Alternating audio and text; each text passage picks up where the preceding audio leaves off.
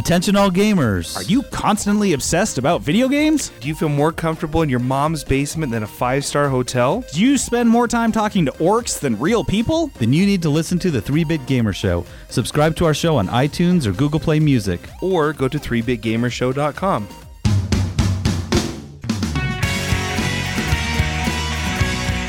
Oh, have we got conversation for you on this week's edition of the Let's Go Eat Show. Conversation of a heady type. We're talking with a playwright. Her name is Caridad Svich, and she's in town in Salt Lake City for the opening of a play she's written called Red Bike. It's being put on by the Pygmalion Theater Company, and this woman is an accomplished playwright. She makes her living writing plays. She's been doing it for years, and I like talking to her. I think it's a fascinating conversation because, well, we talked about plays and the arts and what it's like to be in theater, and I love that kind of stuff. So I hope you also enjoy the conversation.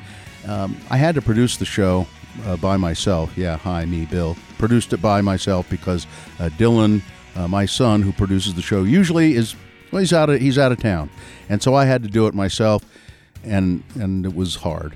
I didn't like doing it, so Dylan, I appreciate what you do, and you really should come back here soon so we can produce more Let's Go Eat shows and other podcasts, all right?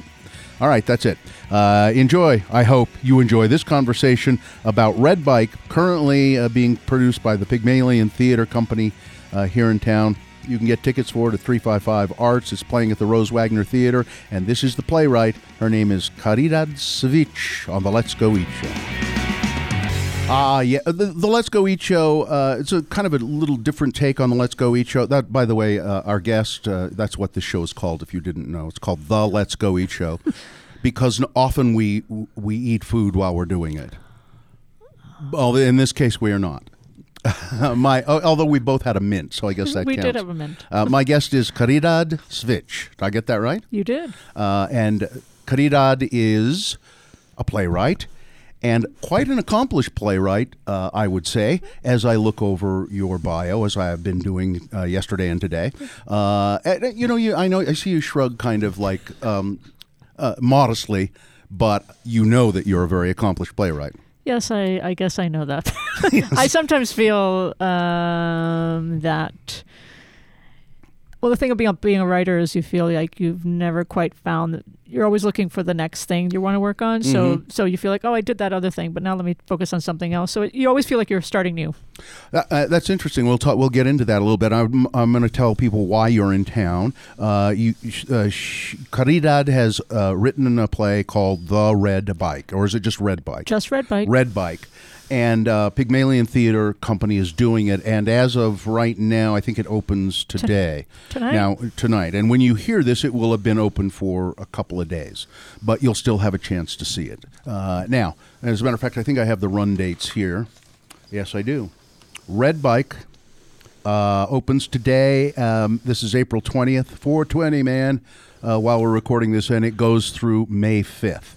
And if you want to buy tickets, and you will after you hear us talk about it, it's at the Wagner. You can buy tickets by going to ArtTix, just 355 Arts. That's 801-355 Arts or artsaltlake.org. Now, and we'll repeat that coming up. Now, Caridad, being an accomplished playwright, let's talk about Red Bike, and then I want to talk about some of your other work.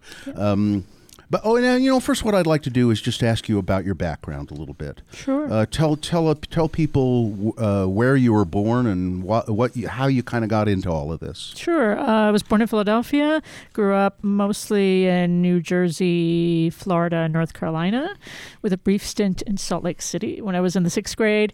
And you remember it at all? Salt Lake City? I just remember the mountains. The mountains, and it was the first time I was out west. Mm-hmm. And so I think the impression of driving, first of all, we drove across country to get here. Mm-hmm.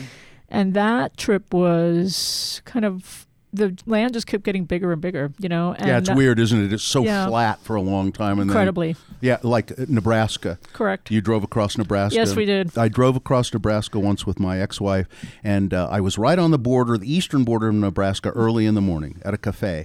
And I ended up talking to some guy, and he said, where are you going? I said, well, I'm heading to Utah. And I said, I'm going to drive across Nebraska today. And he said, oh, son, you ain't going to get across Nebraska today. And he was right. didn't quite make it all. That state is huge and flat. It's huge and flat, and it's sort of as huge and flat as even flatter than Texas, which was also felt like, I think we were in Texas driving for 4 days. I don't know. It was like endless days in Texas.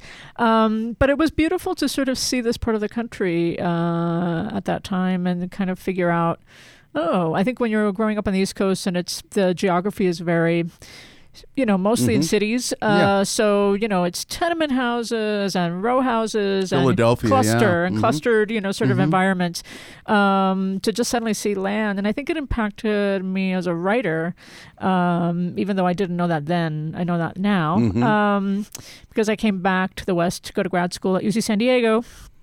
And I think it partly had to do with wanting to come back to kind of experience of landscape in a different way. And have you been back to Salt Lake since this trip now? No, this is back yesterday evening. I landed.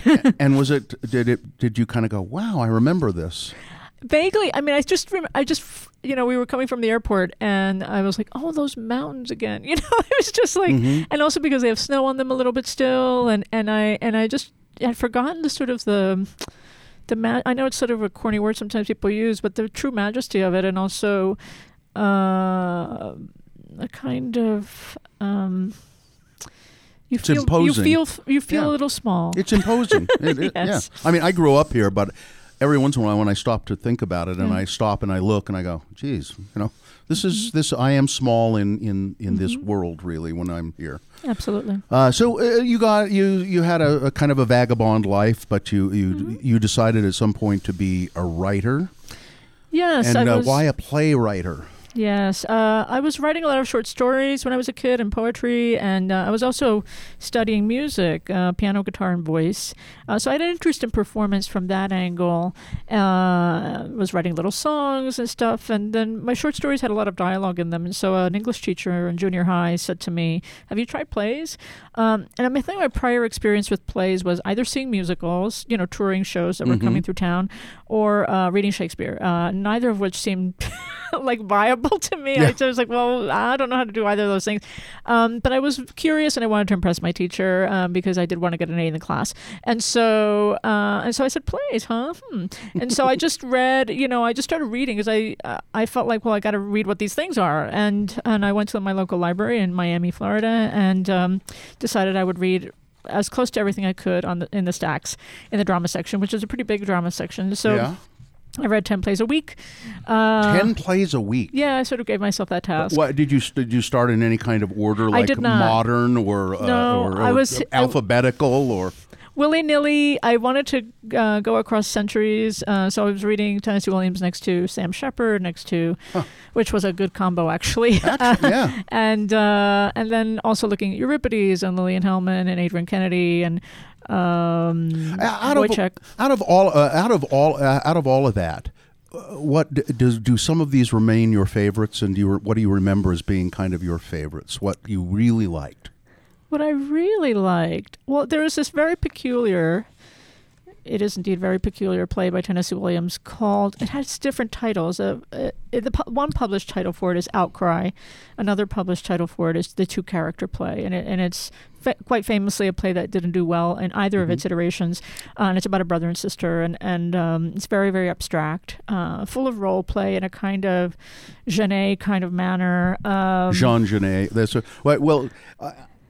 When you say that, I understand what you're talking about because I have a background and I was in a Tennessee Williams play similar to what you're talking about called "Talk to Me Like the Rain and Let Me Listen." Mm-hmm. Very poetic, very dreamy quality to it, and I love doing it. But Jean Genet is a French playwright, theater of cruelty kind of, and all that. So anyway, you really liked that. I really liked it because I think partly because it's a very strange play, and I think it was unlike anything I'd read from Tennessee before that. So it was kind of like, oh, he also did this, and then there was also in one of the published editions, there was a photo of the original set, I guess, from the first production. And the idea of the physicality of theater, I think that's when it's sort of like the lightning thing, rod in my head or whatever you want to call it, but that sort of moment of like, oh, how it looks in space. And that the writer is sort of the architect of that in a way, even though in Tennessee's case, he was very descriptive in his stage directions, but even if you're not doing any, that's still part of your job. And so I just became really tantalized by that. So I think that was the first sort of little epiphany moment. And then reading David Mamet's American Buffalo, because the cursing is amazing. He's got away with the swear words. Yeah. He really does. And the rhythm of it was intoxicating. And I think it was the first time I was sort of reading something that was in the true American vernacular that had a kind of self-awareness around its poetry, and a kind of angularity about it. And I was like, oh, you could do this too. And so I just became those two kind of became little, I mean, they're very different places from each other, but they kind of became sort of little places to kind of sit on as a writer. And then I think reading For Colored Girls for the first time, also a play that looked unlike any other play I'd read before. Oh yeah, what's the whole title of that? For Colored Girls who considered suicide when the rainbow is enough. Yeah. Yes, and it is a choral poem. It's and I was like, oh, this is also a play, and so I think those three became templates, and then I was like, I'm writing something. This is so cool, and. And then I kind of just got the bug, and the first play I wrote was dreadful, and I was like 14. I didn't know anything, and but I was intrigued enough that I took acting class, and then I started becoming interested in acting and this notion of embodying text, which as an actor you learn, and that idea of having that encounter with the material. Teaches you something about structure and form, and so then through that I started writing plays for me and my friends to do very quietly. You're making me want to be a playwright. The way you talk about this, you're very. You describe this very well. And so, what was your first? What would you consider the first play that? I mean, you did things for you and your friends to do. Yep. You did things in college. I'm sure that students did. But what would you consider your first? I guess the first play you had mounted that you went, geez, this is I am now a professional playwright. Well, I had 3 experiences around that. So one of them was actually when I was an undergrad. In my second year of undergrad, I won a national contest, like for real writing, whatever. I don't know. It wasn't a student contest. It was, anybody could send a play, and where 50% of the roles were for women, had to be for women. And I wrote a play called Waterfall. It was my first full length, and I actually called Waterfall. Waterfall, and I won the contest. And they flew me out to Baltimore, and they put me up, and they did my show, and I suddenly was like, oh, this is enchanting, and also I don't have to be on stage for the work to be done, and it suddenly became quite clear, the competitive nature of it, like, oh, I actually won this thing out of like hundreds of people that sent their plays in, too, and I was like really excited by that idea. I was keeping it as a quiet hobby of mine, and then I realized it wasn't a hobby. That was the first time you said to yourself, that was, I'm going to devote myself to this and make this my occupation. Nonstop from then on. It's great to have that moment. Yep. You've won a lot of awards. Yep. I've looked through this. This is on your website, I think, and we're talking to, by the way, Caridad Svich, and if you're looking for her online, it's Caridad Svich, and just Google that, and you will find lots of stuff about Caridad. Yeah. You've won an Obie. I have. That is pretty cool. That's the Off-Broadway awards. It's like there's the Tony Awards for Broadway, and then the Off-Broadway plays, the more, I guess you say more experimental plays usually.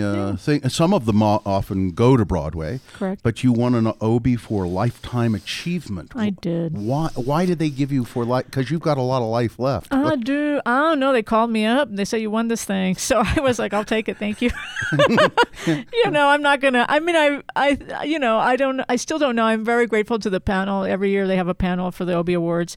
And I think the weird thing about winning it was that I kind of thought it was a prank at first. So they sent me several messages, and they're publicists for the Obies, and And I kept ignoring them, and I thought they were trying to sell me something. I just didn't quite really understand what was going on. And to the point where a theater company that I was working with called me up and said, "You have to answer those messages. Like, get serious." They were smarter than you about it. They were. And then I kind of was like, well, why? And I still was a little bit miffed. And but the theater company called me, and so I was like, okay.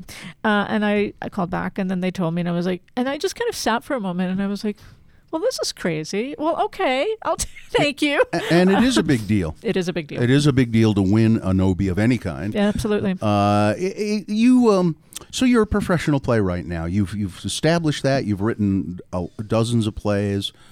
More than dozens. Yeah, I mean, I'm looking through this, and it's an amazing amount of work. All of them have been produced in one way or the other. Most of them. Most of them. I wouldn't say all of them. No. So how do we, by the way, Caridad is in town because she has written a play called Red Bike.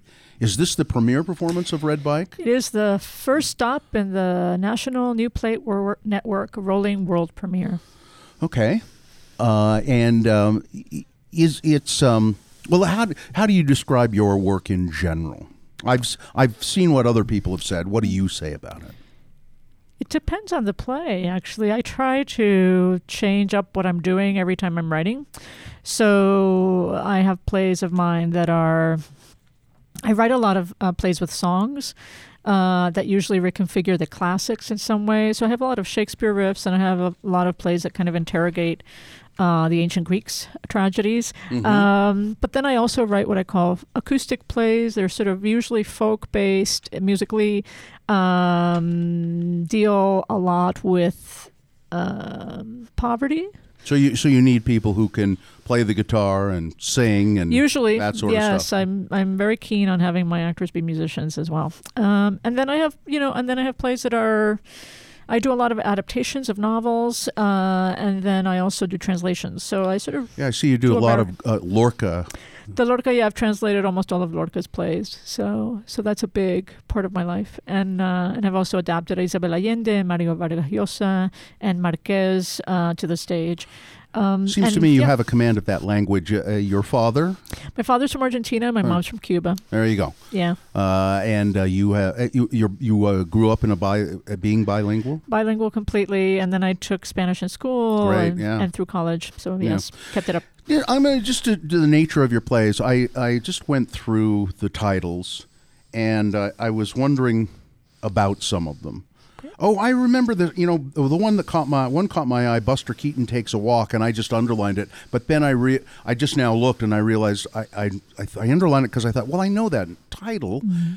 It's actually a translation of Garcia Lorca. It's a miniature play of Lorca's that is quite beautiful, and I think was originally intended to be a film, a surreal film. That's right, and I think they even actually filmed some of it. Correct. Yeah, with Buster Keaton. Indeed. Yeah, Buster Keaton takes. I think now. God, I think I've even seen some of that footage.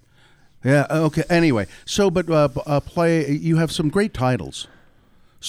Slow, Fast Walking on the Red Eye. Yes. What is that? So that play is I went through a period where I was writing a lot of, this is like the sort of early dawn of, I guess, the digital age, but I was really intrigued, and I still am, of course, with the language of texting and virtuality and cyberspace and alternate selves that we create in cyberspace. And so I wrote a series of plays that sort of deal with that theme and also deal with travel and this notion that we take now for granted, which is that you can work that you don't have to be at a place to make a living, that you can actually work from your home and so forth, be everywhere. And so there tend to be, I call them romances. They're sort of romances about cyberspace, dark romances about cyberspace. And I wrote a series of plays around that, and I wanted them all to sound like titles that could be like for a CD. So, because I thought that would be a great way in for an audience to know they're not going to see, quote, a regular play. I think that, you've, just by the title, you certainly have accomplished that. Mm-hmm. Slow, Fast Walking on the Red Eye. Yeah. These are most of these plays that you write, are they in fact almost always in poetic language? Yes, I'm interested in the intersection of prose and poetry, hybrid forms, spoken word, characters breaking out into song, and just, that in the theater you can do anything, and so I feel like the beauty of that when and if it can serve the story, can be very exciting, and it also creates a different relationship to the audience that you can't get in other forms, I think. And there's something about it being live when the form is shifting and it's kind of transforming itself in front of you. Talk a little bit more about that. You've mentioned that a couple of times in terms of being a playwright, being an architect of the space. That's fascinating to me, and it makes me. That's when I said, "Oh, that makes me think about wanting to write a play." Talk about that a little bit more. Yes, I mean, I'll use Red Bike as an example. I mean, in Red Bike, I wanted to. It started out as a solo piece, and it's still in the front of the play. It can be either for 1 or 3 actors, 1, 2, or 3 actors, I like that. Depending on who's doing it, and.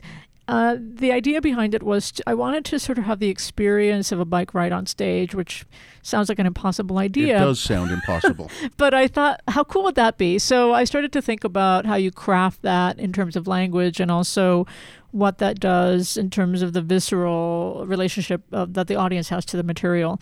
How do we feel, for example, how do we feel the wind moving through your body when you're on a bike? How do you see landscape changing when you're on a bike? And I really, and in the case of this play, I wanted to structure a ride that felt in one. So the idea being, although it's kind of I have a trick up my sleeve with the play, but don't give it away. I won't give it away. But it ostensibly it's one bike ride on an afternoon, a small town USA. A kid their life changes forever on this bike ride. They see the world differently. And I really wanted to write about economic inequality and telling it from the voice of one of our most vulnerable citizens, which is a child. A kid. Yeah, a kid. Yeah. And so that led me to construct the play as almost a real-time bike ride, but then things happen in between. It's funny that I just got I've had some back surgery and stuff, and so I've been a big bike rider over the years, and it's made it kind of hard for me to ride my bike. But I got an electric bike this spring, and I've been riding it around when the weather. And yesterday I went on only about a 5 or 6 mile ride, but around, and I saw another guy on an electric bike, and we stopped to talk, and he said, "They're great, aren't they?" And I said, "Yeah." And he said, "It makes you feel like you're a kid again, doesn't it? You know that feeling of that you can just go anywhere in the world on your bike?" What you've been saying kind of evokes that thought to me, a kid on a bike. And you do have the feeling that you can when I was a kid, I could just go anywhere I wanted. And I was free. I could get away from my parents. I could get away from everything and go somewhere on my bike. I loved that feeling. Yeah, and it's a feeling that if you're thinking about the current political climate, I mean, I kept thinking about when I was writing this about what is the legacy we're leaving our children? What are they learning as they're growing up right now? What lessons are they learning, and how are they carrying the future forward for us? And I also kept thinking about the image that the idea of mobility, the idea of that kind of freedom, being a very powerful one. I can go anywhere. I can transcend things that feel limiting, for example, in my life. And I thought that. So the notion of going back to an image of childhood, but also the notion of the power of potentiality and possibility, that it is alive, that you can at least wake up in you if you're a child, and that nothing can stop you from dreaming. I thought that would be an interesting place of resistance politically for the play to live in. How do you? You must have some very specific ideas, especially with a play like this, about how it's staged, because you have to. You have in your mind how you create the illusion of a long bike ride around a town. But you have a director. You have to work with Do you ever direct your own stuff? I'm starting to, because people keep asking me this, and I'm a very hands-on playwright in the rehearsal room. How do the directors like that? There are people that I've worked with for a long time, so our collaborations are quite close. Okay, good. And so it's like we whisper to each other, "Hey, this would happen on this stage? Well, how about if this happened?" So it becomes a kind of great shorthand. But I do have very specific ideas. I also love being surprised, and so it's like I wonder how somebody will take this on, and that part of me keeps me away from the day-to-day of directing, which you do have to be there every day to do the thing. Mm-hmm. So I mean, for instance, when you're this production of Red Bike that Pygmalion is doing, the play is pretty much mounted, and you have had no. This is your first time here. You've had no really personal input other than what you've written on the page. Correct. I mean, Fran directed another play of mine called Spark a few seasons back. And so she does know my work. And she's actually one of the first people that read this play. I sent it to her.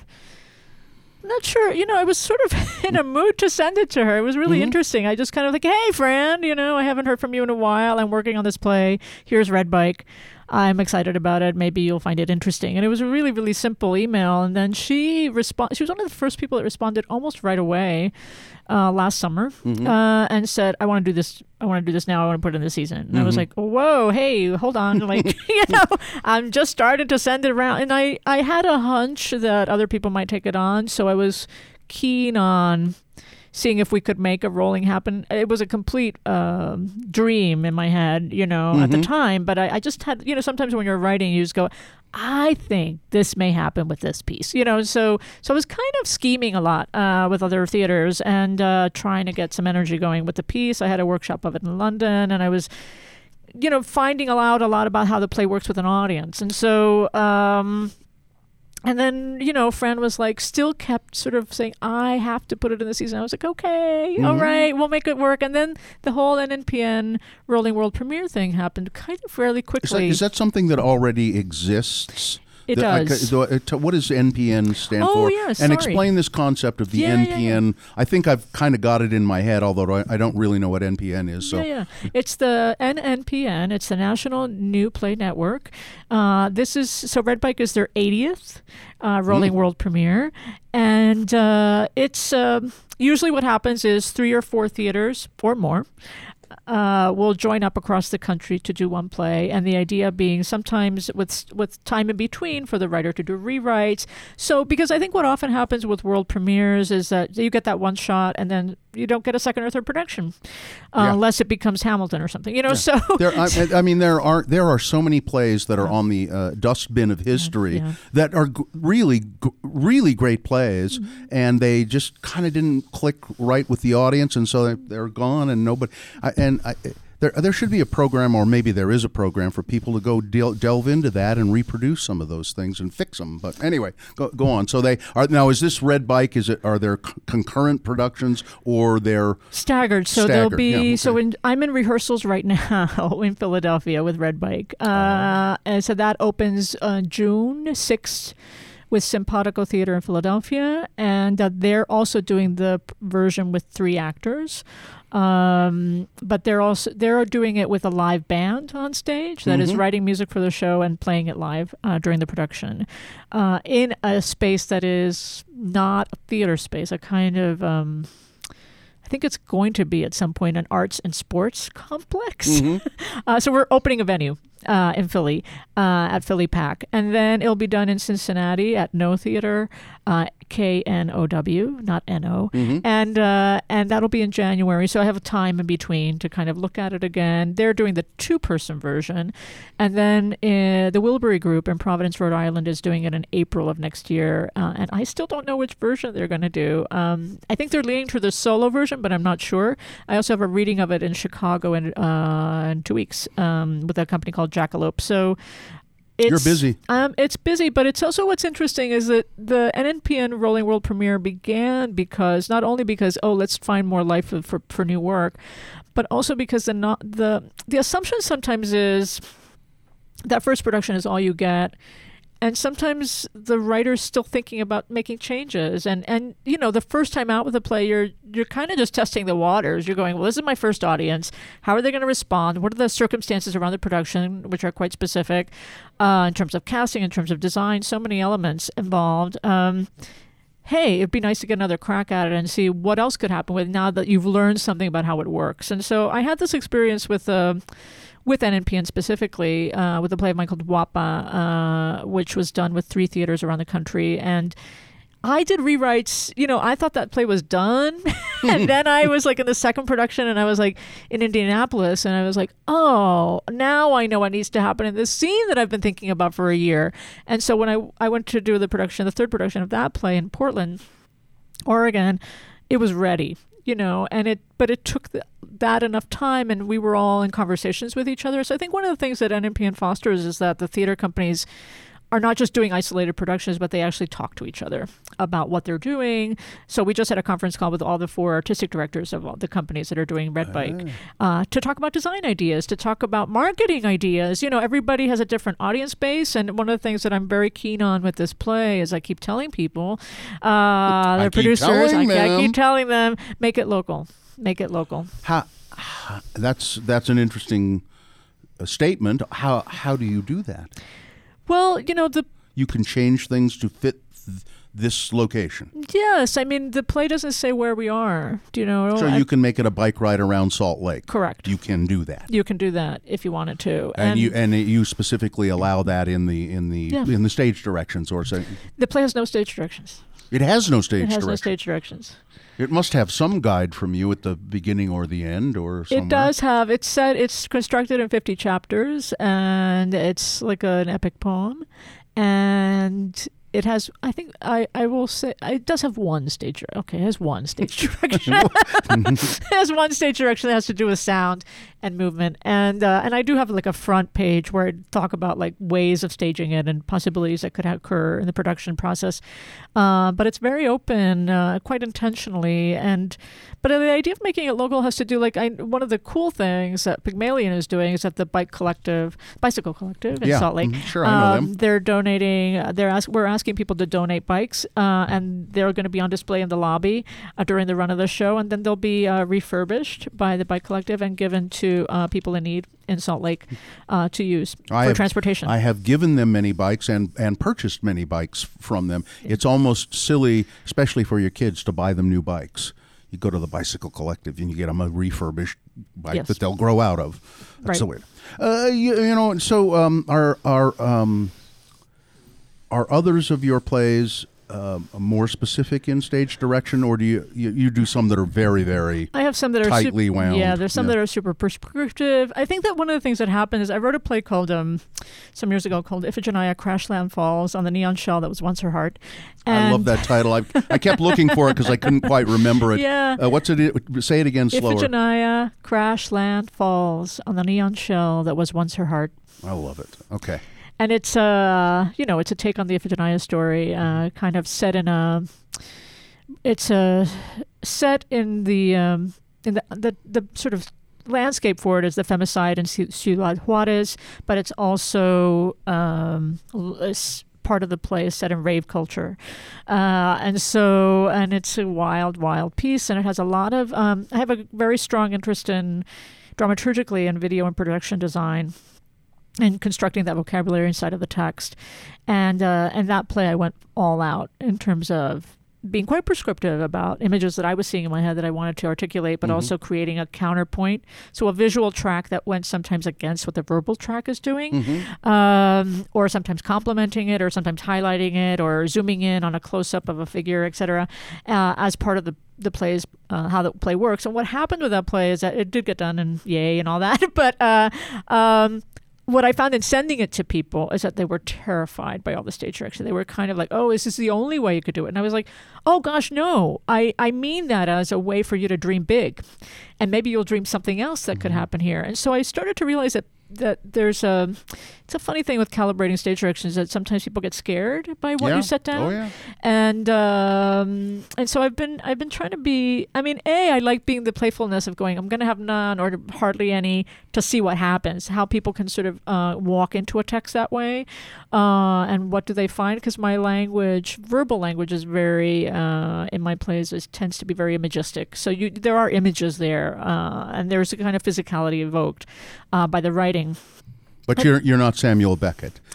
No. As you're not. It has to be this way or no other way. No, you know why? I think it's because what I don't like is to see a play, of any play, actually mine or somebody else's, where I close my eyes and go, oh, that's the only way it can be done.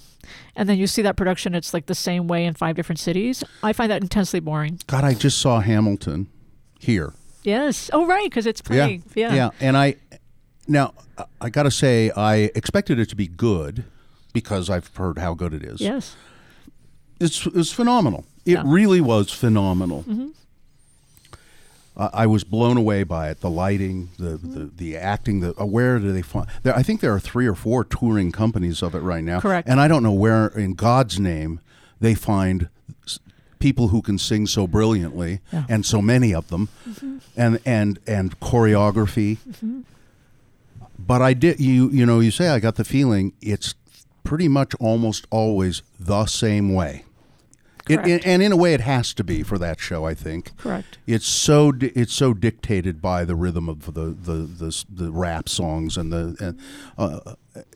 but I when you said that, I went, Hamilton's like that. It's just going to always be like a machine, kind of. Right, but it's also because a beautiful machine. A beautiful machine, but it's also because it's a brand. Do you know what I mean? So, well, yeah, sure. So just like Les Mis, or and I sort of ache for, and contractually, I'm sure, I don't know what their contracts are like, but I'm sure it says you cannot change blah blah blah. Probably you have to do that original choreography, etc., or some version of it. Probably. But I think it's exciting when you can reinvent material. And why should the first version be the only way? And so it's I love we're theater makers, and we're I want people's imaginations to bear upon the work, their creativity, what they see that I'm not seeing.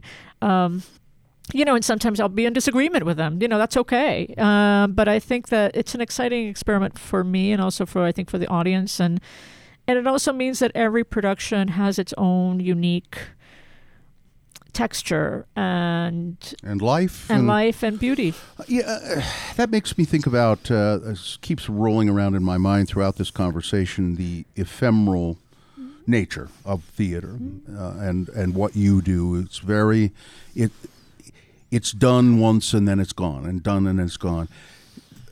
Does that ever make you want to, as you mentioned David Mamet earlier, does that ever make you want to preserve your stuff and have it filmed so that there is a record that this is how this, and maybe this was the best one, this was the way it went?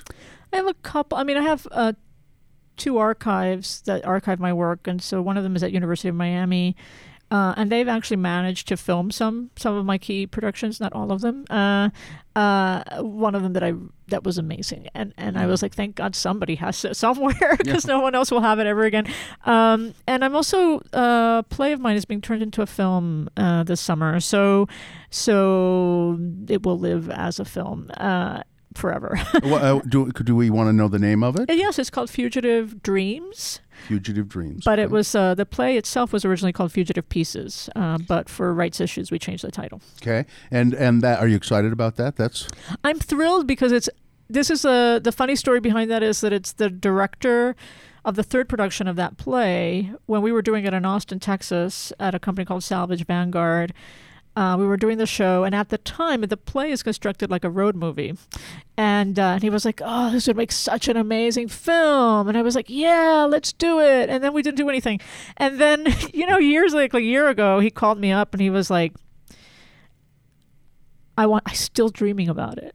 I want to do it now. And I was like, oh, awesome. So we started collaborating on the screenplay, and it's like the gears have been moving really fast, and we're shooting this summer. Cool. So, yeah. Got funding and all of that. Yes, amazing. I will say that Jason Eulander, who's the director, and 2 things. One is that production in Austin nailed the play. Like, it was like I walked in. That was an experience where I walked in, and I knew them and I knew their work, but I hadn't really worked with them before. And the play was sort of speaking to me. It was sort of going, oh, that's where you've been all this time. Do you know what I mean? And I'd missed it, and I didn't realize. Did I do that? Did I do that? It was a do I do that moment, and it was glorious, and I count it as like one of the 5 best productions of my work. So the trust that I have with Jason is immense, and that it's him doing the film, I'm like He's also like a wheeler dealer, like in terms of his vibe. That's a nice quality to It also works. have. He's a great artist I and can't a do wheeler that. dealer. Yeah, I can't do the wheeler dealer part. Yeah. Well, I'm not really a great artist either, but there you go. It's the play that you're doing here, Red Bike, Pygmalion Theater Company. Now, while we're recording this, it opens this evening, and then it runs through May 5th. May 5th. Thank you. You're welcome. And you can get tickets. Just go to Arts 355 Arts 801-355 Arts is the phone number, or just look for Pygmalion Theater Red Bike. It'll pop up everywhere, and you can buy tickets. You're doing it. Which theater are you doing it in? Do you know? It's the Rose Wagner, but it's. It looks like a dance studio. It's very wide. Yeah. I've done a couple of plays. I did Waiting for Godot in one of those theaters there. Yeah. A friend of mine said, "Do you want to be in Waiting for Godot?" And I went, "Yeah." You bet. Of course. Absolutely. So yeah, and they're all great spaces there, and it'll be. And then you're just here for the opening, and then you're gone. Yeah. Then I run away tomorrow. So, as I say. Do you talk about collaborating with various people that you know well? Are you like a resident playwright for some theater company? I've been a resident playwright at Repertorio Español, English title of that is Spanish Repertory Theater in New York, since 2009, which has been a really beautiful experience to have that. Mm-hmm. And also because they have a core company of actors, so I've been able to write plays for them, which is a very sort of like in the Molière days when you think about like, oh, he had a company and he wrote for them. Yeah. And it changes the way you make things, actually. So I've been very lucky to have that. And there are companies that I worked with consistently. So I'm not like officially on their roster as a resident playwright, but we're friends and we make things together. So, yeah. And people listening to this, I think this is inspiring to people on a certain level just from the standpoint of like, oh, you can... If you really try, you can make a living doing something that you love and something artistic. Because a lot of people get that driven out of them. They get it pushed out of them by their parents or their teachers. They say, I really want to be an actor or a writer or a this or that. And their parents will say, well, that's maybe good, fine, but you've got to, go to school and maybe be a teacher or something to fall back on. Did your parents ever say that to you? You got to do something to fall back on? Oh, my blessed parents. I will say that the patience, to have a child in the arts when no one else is in the arts in the family, that's like a huge thing. And I think about it all the time. I think, my God, the sacrifices they've made for me. But they've always been supportive. I mean, they said, does it make you happy? And I was like, yes. Are you good at it? I think so. Okay, work hard. And I think this notion of just sticking to it and having faith. If you have a supportive environment in your household, it does help you. Not that you're not going to ever have those moments of like, oh my God, I have them every day. And what am I doing with my life? Mm-hmm. What is this?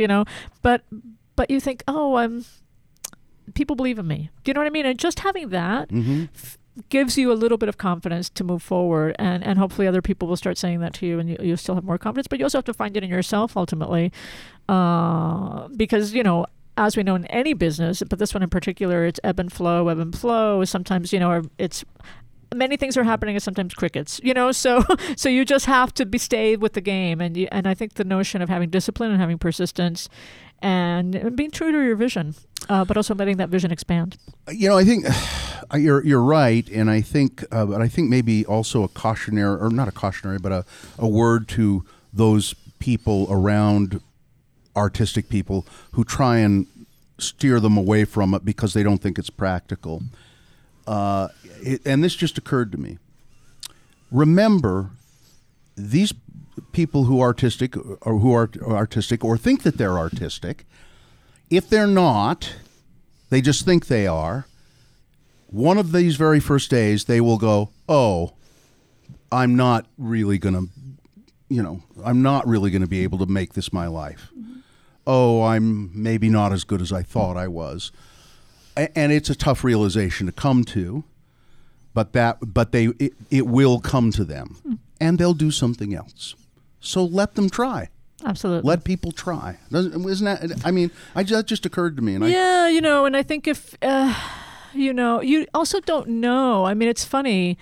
you'll meet somebody, like I think sometimes of my grad school colleagues, for example, and the ones who were like the brilliant actors in school or whatever, and some of them still are the brilliant actors in, quote, the real world. But then there's also the people that were like, you know what, I actually found my passion in arts administration, or I found my passion in education, or I found it in applied theater, working as a teaching artist in schools. Art therapy. Yeah, so I just think you don't, sometimes you think, oh, this is...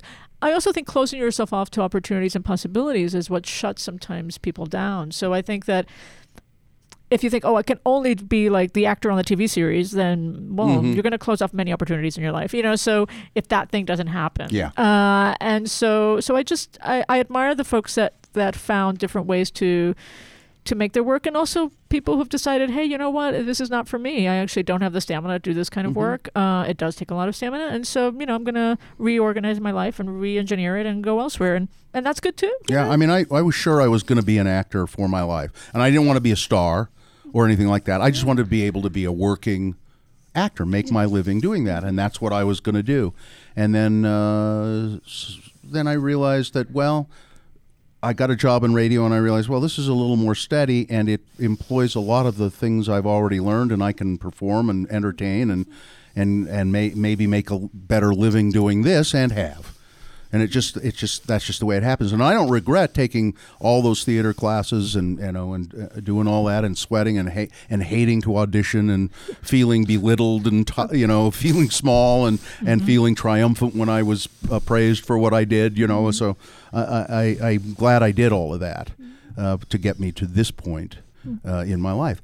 It's called Red Bike. I like talking to people like you, and I hope people are finding this interesting as we converse. I hope so too. Yeah. So let's kind of wrap up here. I had a call this morning on the morning show that I do with my two partners. We had a call from a guy who said, "Hi, my daughter's in this play, Red Bike," and I wanted to call and tell you about that because we let people call in and just kind of promote what they're doing, or just chat with us. We have a segment where you can do whatever you want. Call, you can ask us questions. If you have an event you want to promote the event, whatever you want to do. He says, my daughter's in this play, Red Bike. Her name's Sydney. And I just wanted everybody to know about it, and they should go see her because she's great.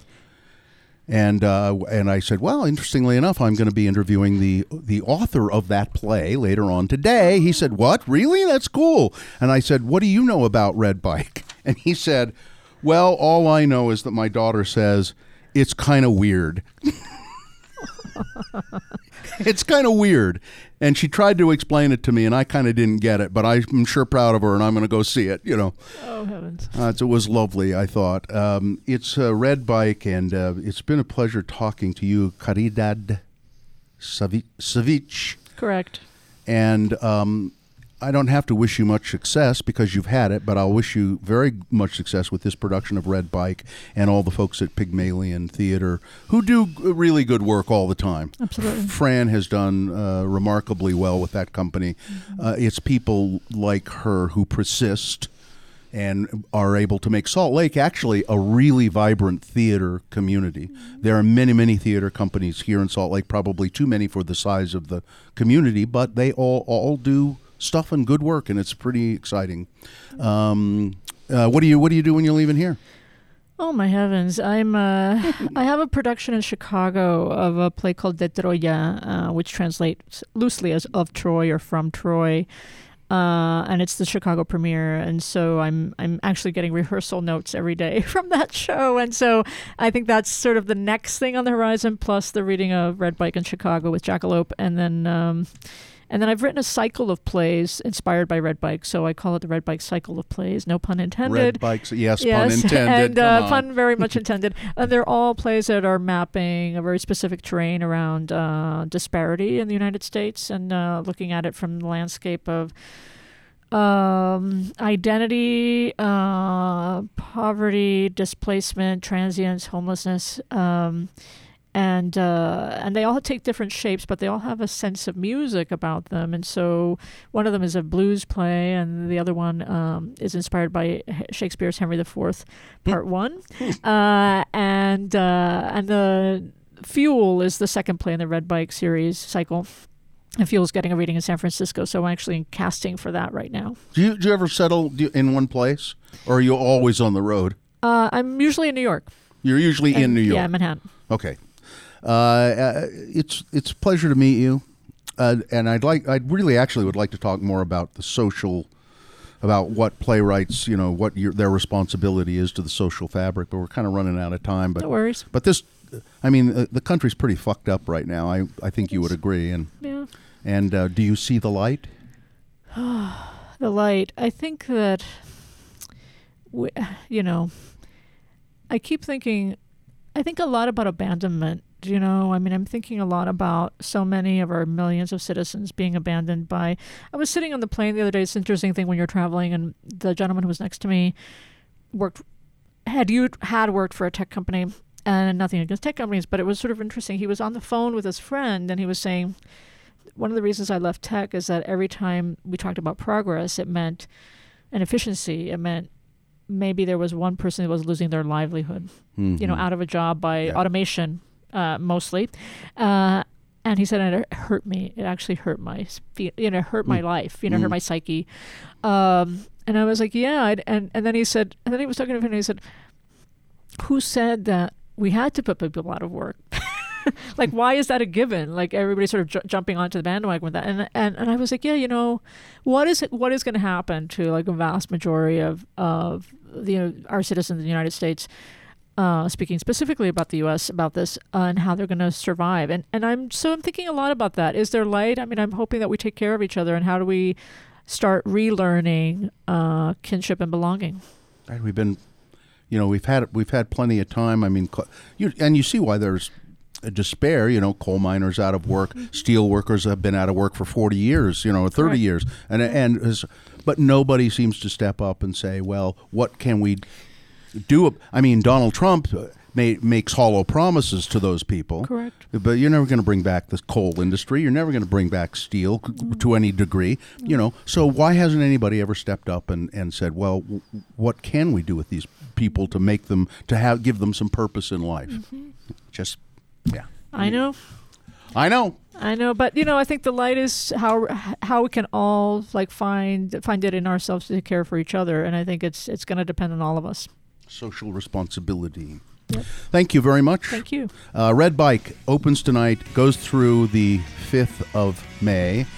Tickets are available through 801-355-ARTS, or just look up Pygmalion Theater Company. Caridad Svich, thanks. I'm Bill Allred. Dylan Allred is not here to produce the show. I had to do it myself. Thanks a lot, Dylan. You can never go on vacation. And that's it for the Let's Go Eat show. Remember, if you're pouring drinks, always make mine a double. Broadway Media Podcast Network.